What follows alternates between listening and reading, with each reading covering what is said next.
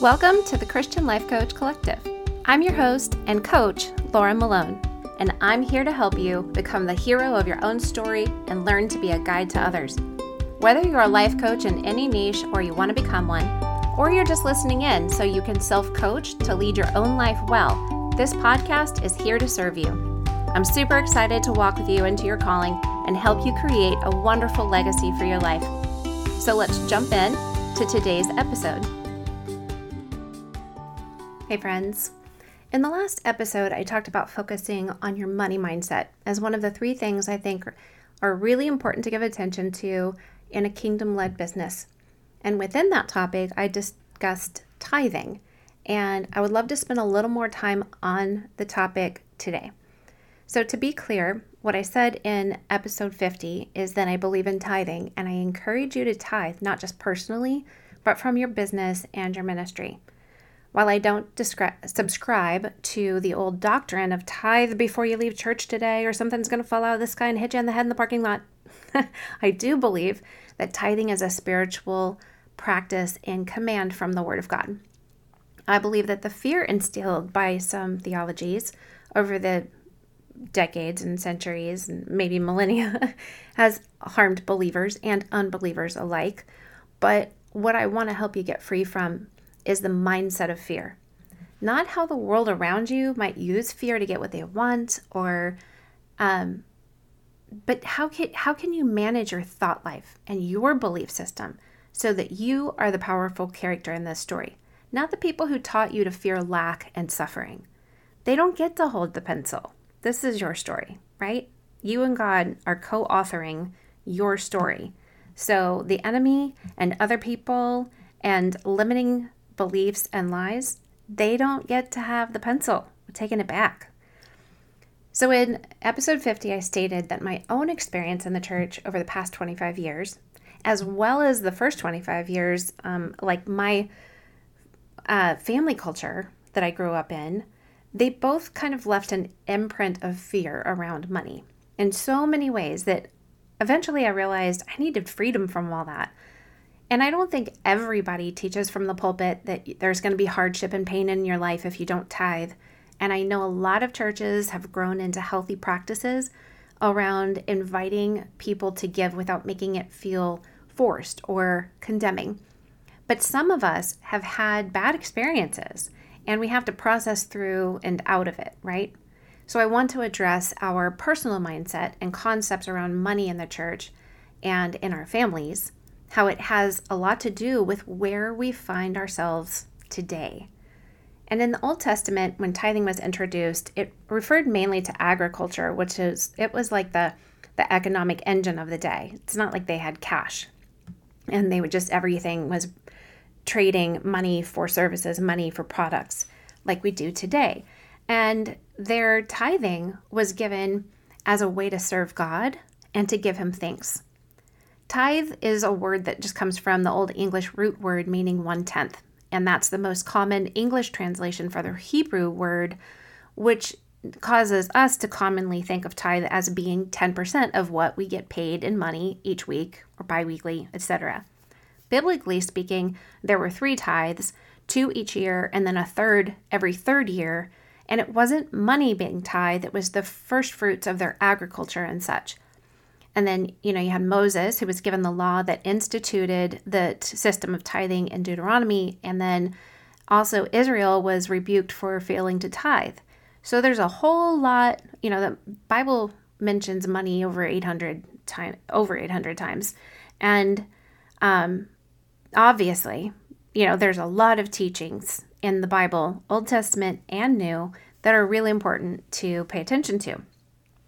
So in the last episode, when I said I don't look at tithe as a tenth, it's because I see the other scriptures and I pull them together, and I see a tithe as a baseline of my first fruits, meaning that 10% might be the least we give, but it is not a static number.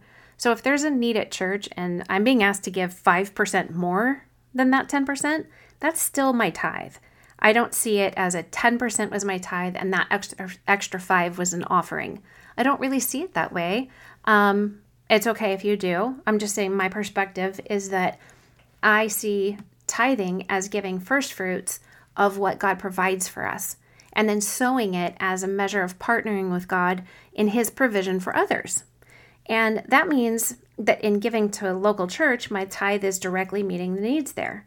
I'm meeting the needs of other people, and it's helping to pay their bills. It's helping to pay salaries, and I love that. It also means that when Holy Spirit leads us to give somewhere else, it's important we follow him in it. And Matthew 23:23 says, "Woe to you, teachers of the law and Pharisees, you hypocrites."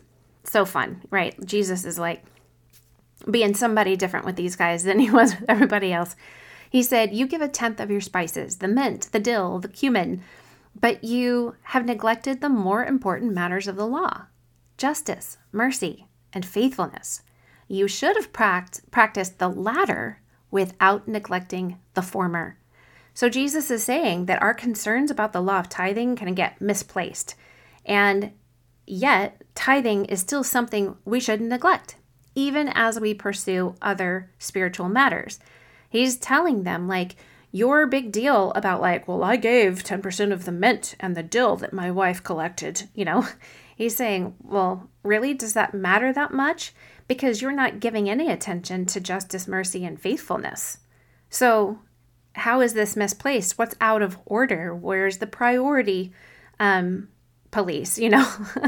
Imagine if Jesus told you that your concern for giving specifically 10% of your paycheck out of a religious duty was actually an issue in your life because you don't give any attention to justice, mercy, and faithfulness. Ouch. I don't want that, And then Colossians 9:6 and 7 says, "Remember this, whoever sows sparingly will also reap sparingly, and whoever sows generously will also reap generously.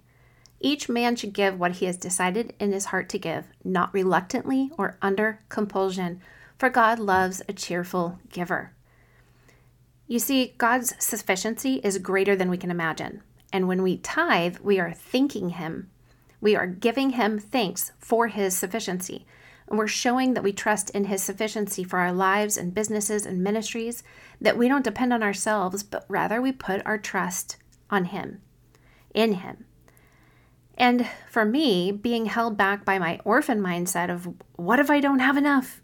It really came from my past. It hindered me in my past. And because I would get so afraid of letting go of the little I had, because the little was having just a little was a scary place to be. So fear was cycling, and that mindset of fear around giving made me a very less than cheerful giver, right? And I would give because my husband said we had to, but I'd be reluctant, and that reluctancy would turn into bitterness. Until one day, I saw that I could simply change my mind about the issue and focus my mind and set my eyes on the promises and goodness of God. And you know what tithing does at the deepest level? This is what I think.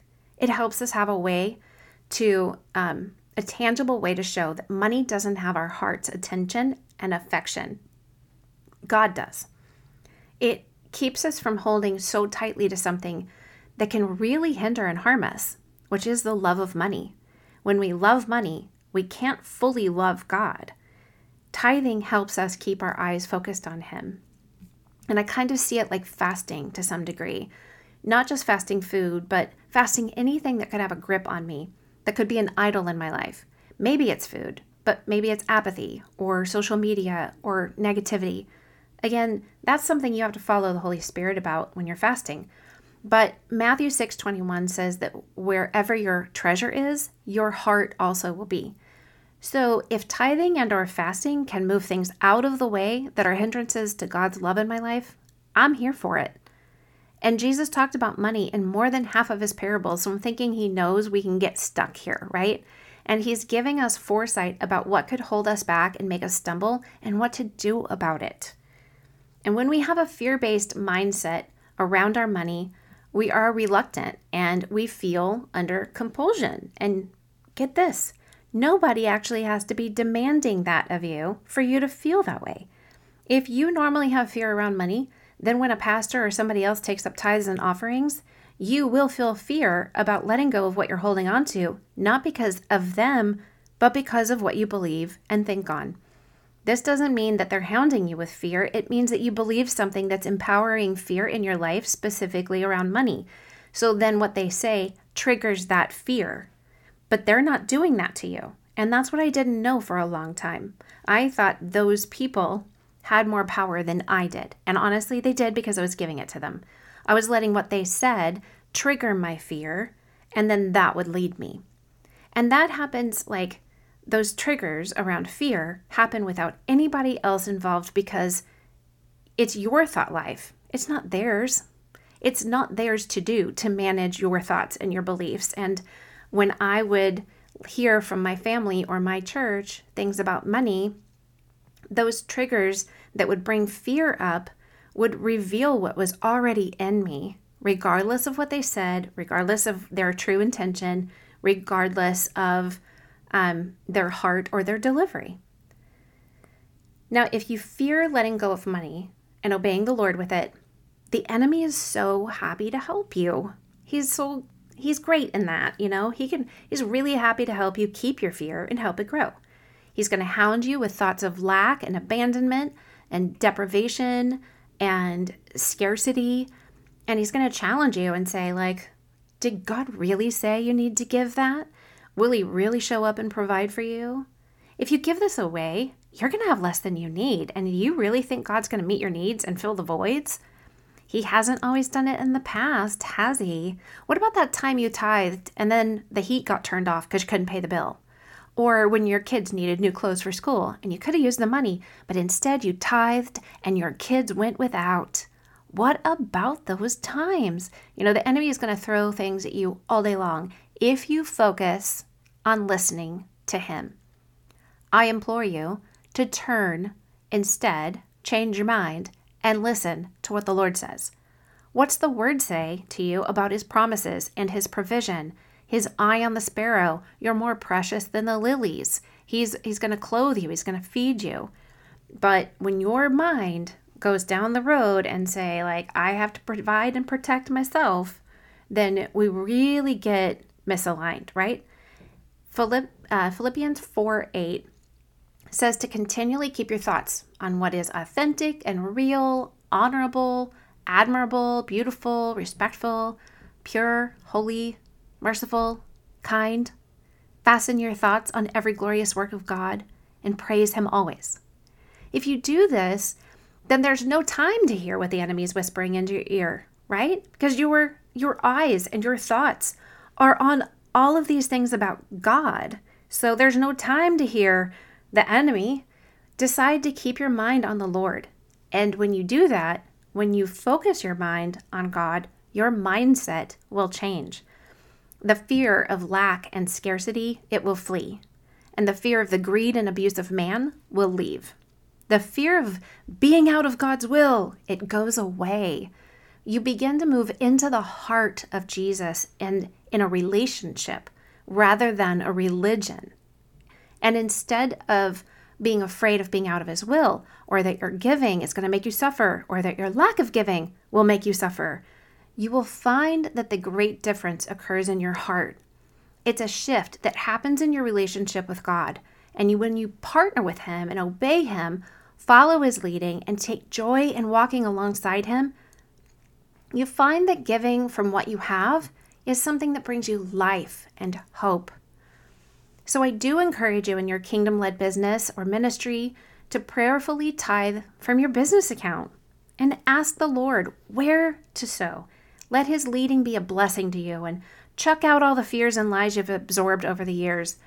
Regardless of what your family of origin believed and taught you, regardless of how people in church have treated you, regardless of what the enemy tells you to be afraid of, give because you love Jesus. Not to follow the law, but to follow the one who came to fulfill the law. And as for tithing from what comes into your business, I point you back to Colossians 6:9. It says, if you sow sparingly, reap sparingly. If you sow generously, you reap generously. And I suggest you take this spiritual law with you, not just in finances, but in everything that you have, everything that comes into you and what you offer. Sow into others and give more than people expect. And this promise will be fulfilled in your life and in your business and in all of your calling. The promise is more real and tangible and eternal than all the whispers from the enemy. You might not experience suffering if you don't give. If it's normal, not giving. But if you give and then stop giving, you're going to see the contrast. So I think of cutting out gluten 9 years ago. And when I cut it out, I didn't really see a difference of cutting it out. But 2 months after cutting out, I had a slice of pizza. And I had no idea what I was going to experience. I didn't know. But immediately, my body began to fall asleep, right? I had to still drive us home from the restaurant, and my body shut down. My joints started aching, and I suddenly realized the difference between what had become normal in my life, which was living with pain in my knees and shoulders, and the grogginess and brain fog on top of emotional problems that I'd had for so long. It was normal. But I didn't fully see the difference of those things being gone from my life until I cut out gluten and added it back in. And that's when I became painfully aware of the contrast between the two. By the way, I'm not telling you to go gluten-free here. I'm just sharing my own experience. My body doesn't process gluten well, and I suffer from it, which means my family suffers. And so none of us want me eating gluten. Okay. So if I'm tithing, I might not see much happening because I'm experiencing what is normal. But if I choose to stop tithing, I see how the spiritual law of reaping and sowing and generosity comes to a halt in my life. It doesn't mean God is abandoning me or punishing me. I just simply stop operating in that spiritual law in a way that produces positive outcomes. And I find there's a lack of positive outcomes that I had grown accustomed to that had become normal in my life while I was tithing. Likewise, if I don't tithe and that's my normal, when I start tithing, I start seeing an increase in places I hadn't before, and I find favor and delight in areas I didn't really expect it. And in my business and in our ministry, there is just simply a difference when we don't tithe. And instead of harboring fear and holding on to money so I can protect and provide for myself, or fearing God's wrath, I see that I love partnering with God in where my money goes. And even if I never saw another ounce of favor or increase because of tithing, I wouldn't give up what I love about just talking to my dad about where are we going to bless others and meet the needs of the world around me together. I truly love doing that with him. And I believe he loves doing it with me. He loves a cheerful giver. He likes to have this conversation with me about who's out there and what's the church need and what do the people need. And, I love those conversations with him. I love that aha moment when I go, yes, and it connects to my heart. And instead of holding on to the money or doing something out of duty, I actually hear from him, and he and I move together in it. And it's almost like the money is in both of our hands as we give it. We're doing it together. I wouldn't give that up. I can trade all the rest of it. But that relationship and intimacy with my dad and making those decisions and being benevolent together, that I won't give up. And when I gave reluctantly, I missed out on that part because I was holding on to the fear of money and the love of money and being my own savior. But seeing money as a way of being benevolent and generous because I partner with God, that has just set me free in my mindset around it all. It led me into trusting him more fully, and now I love giving in ways that my family and my church in the past were just never able to teach me. And I can pass that on to my children and their children. God is good and benevolent towards us. He is merciful, he is just, and he knows we are in process, and he'll meet us right where we are. And then he loves walking alongside us, and it's a really beautiful place to be. So to recap, here are some things for you to think about. Does your money mindset still branch off of what your past or others have taught you or said? Or have you actually begun the work of aligning your money mindset with what the Word says about money and trusting God through your obedience and your relationship with him? And do you feel fear around money? And do you recognize how that fear translates into love and idolatry of it in your life. And I encourage you to take this to the Lord and see what he says. And then trade it out for the truth if it's a lie, Do you hear the Lord speaking to you about tithing from your business or ministry in addition to, your personal accounts? Let him show you the way. Again, this is don't do what I do. Do what I say. And what I say is go to the Lord. So you and me, we have different walks and we have to have permission for that. So I encourage you I will always tell you to go back to the Lord and see what he says to you. Remember also that condemnation and conviction are different. They might sound similar and your brain might interpret conviction as condemnation if you don't take your thoughts captive. Conviction will never counter the word of God, while condemnation will use the word of God against you. They'll both use the word of God, but one has an extra special step of using it against you instead of for you. So condemnation is going to tell you, yes, God says to tithe. And it will also add that you're a failure and you should be ashamed if you don't, right? Well, the enemy knows the word.